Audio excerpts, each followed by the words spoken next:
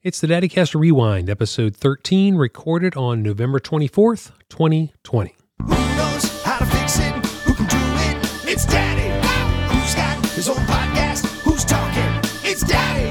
My dad, your dad, everybody's Daddy. We got questions, we got stories, like everybody is Daddy. If you're a daddy like PD Love or just wanting to learn more about the crazy world of fatherhood, you're in good company here at the DaddyCast. Daddy, turn off the radio. There's nothing playing anyway, don't you know?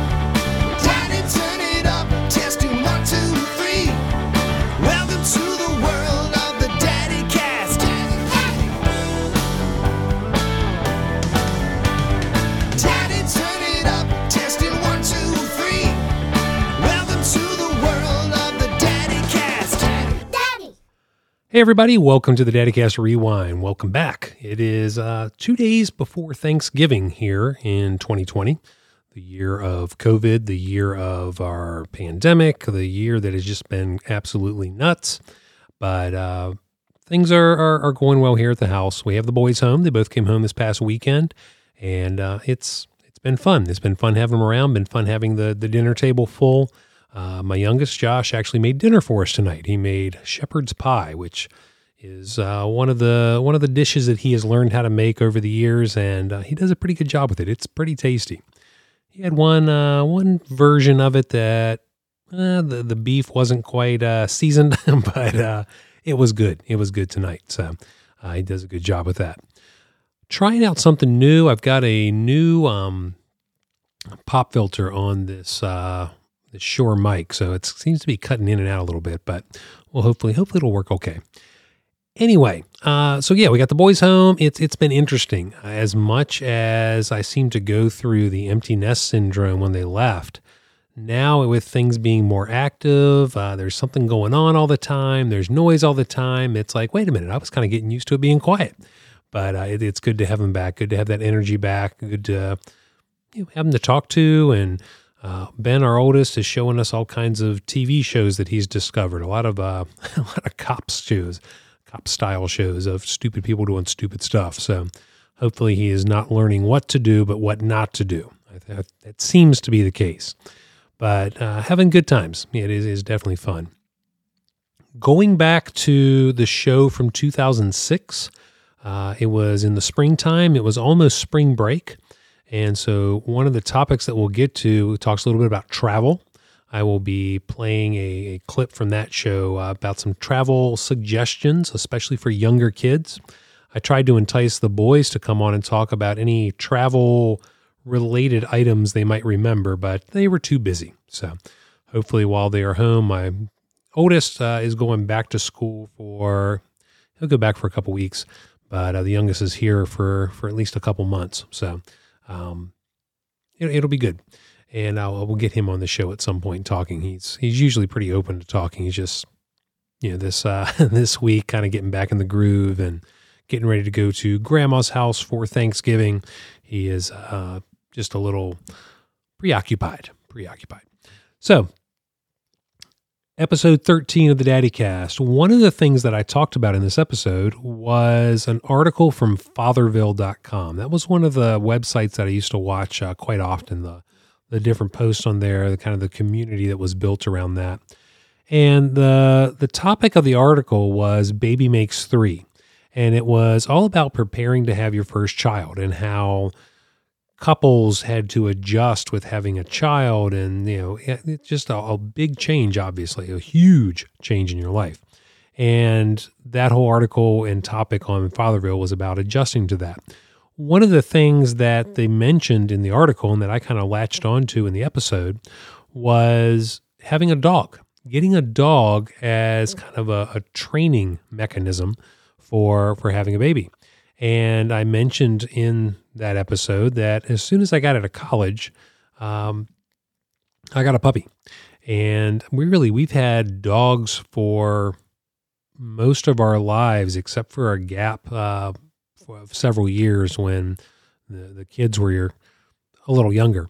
And we kind of had our hands full with the kids, didn't want to get a puppy at the time. But what it made me think about is that I had a dog getting out of college, pretty much got a dog right away.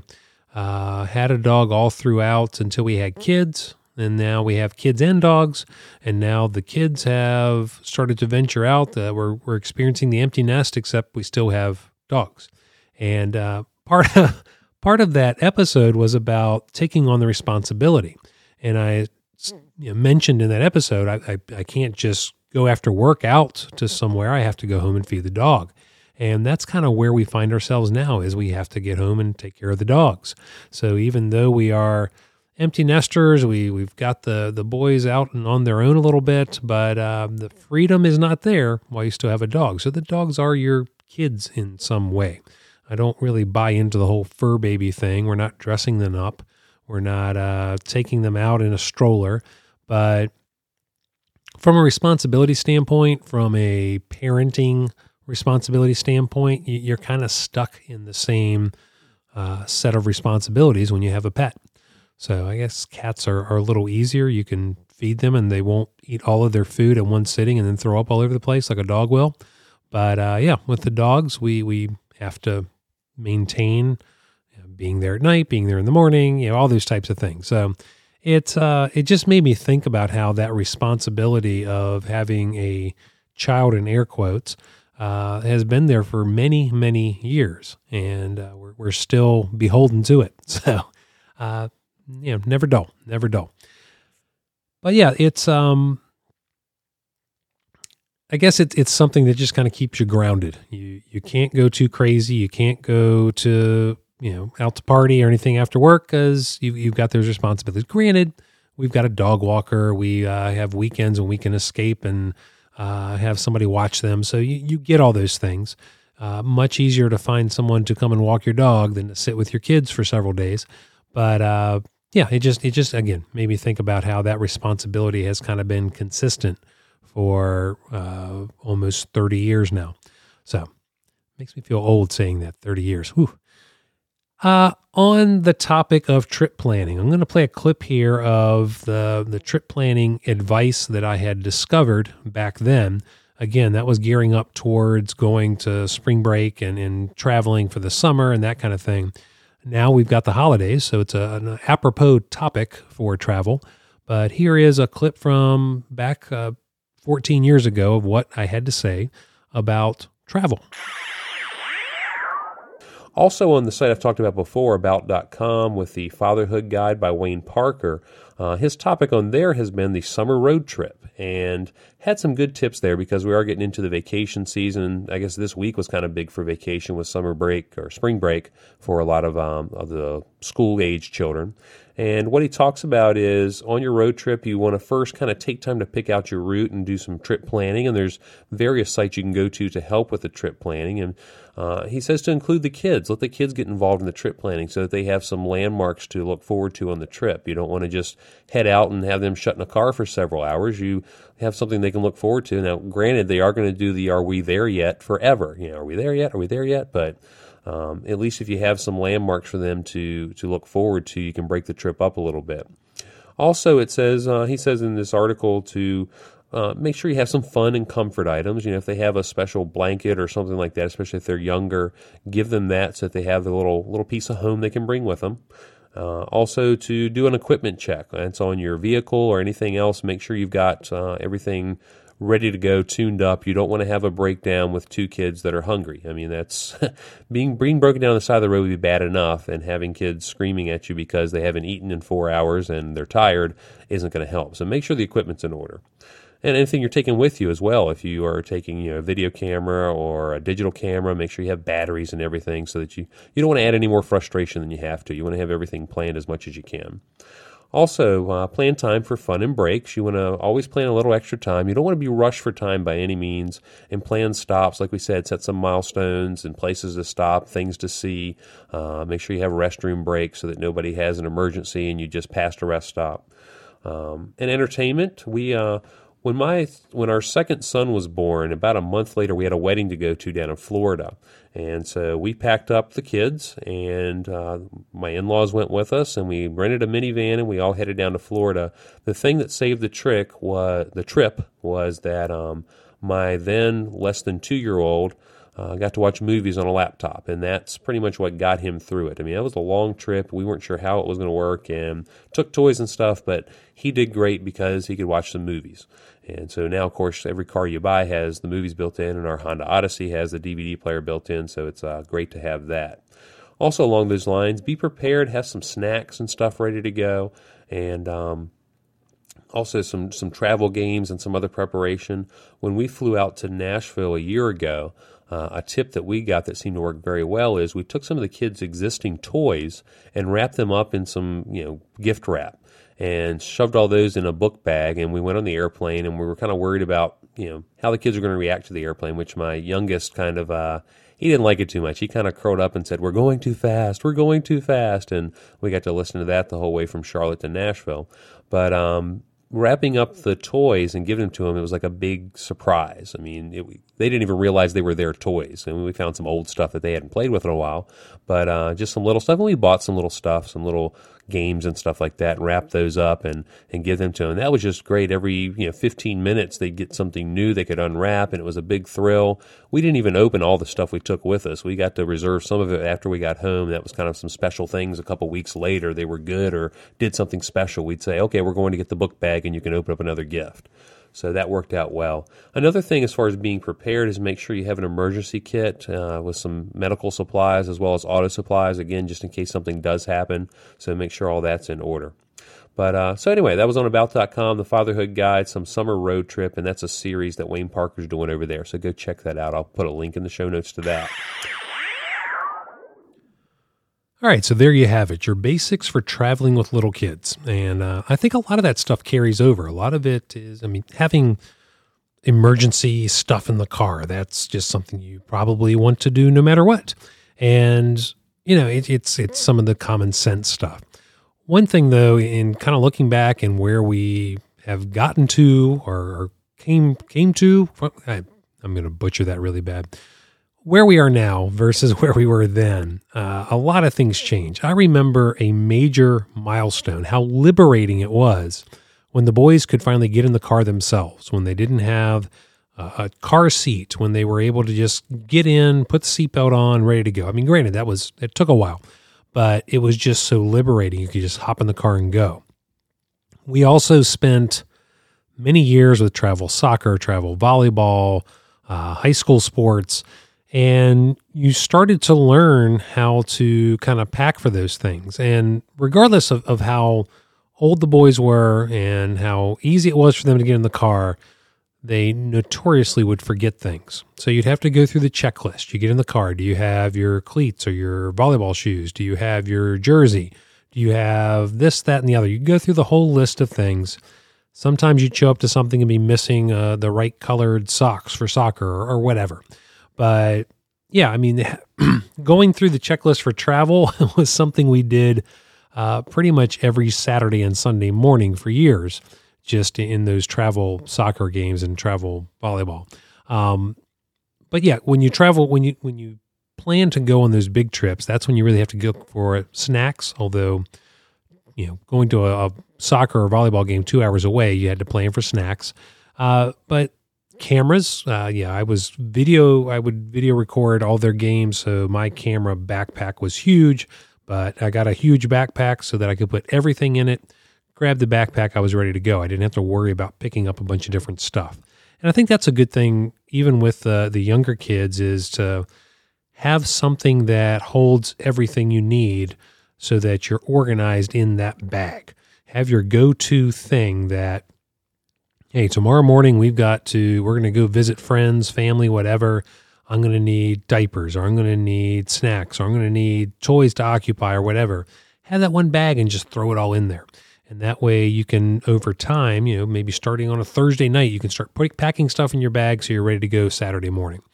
But yeah, for me, my camera bag was crucial, knowing that everything was in there that I could possibly need. I still caught myself sometimes forgetting stuff, but for the most part, I had redundant stuff. I was business continuity planning. I was ready to go. The trip planning, again, with cold weather, this time of year, going to soccer games, we used to have to pack warm clothes, a bunch of different layers, make sure that Josh had something to change into after the game in case it was raining. We had seat heaters and, chargeable jackets and all this stuff to stay warm. And trust me, if you forgot some type of, some element of staying warm, for me, it was the heated gloves were key because I was running the camera. But if I forgot to charge them or forgot the right batteries or whatever, you tended not to forget that too many times. It was painful to be out in 30-degree weather and forget your warmth. Yeah, so the trip planning, I think those are all good things with holidays coming up. Good to know.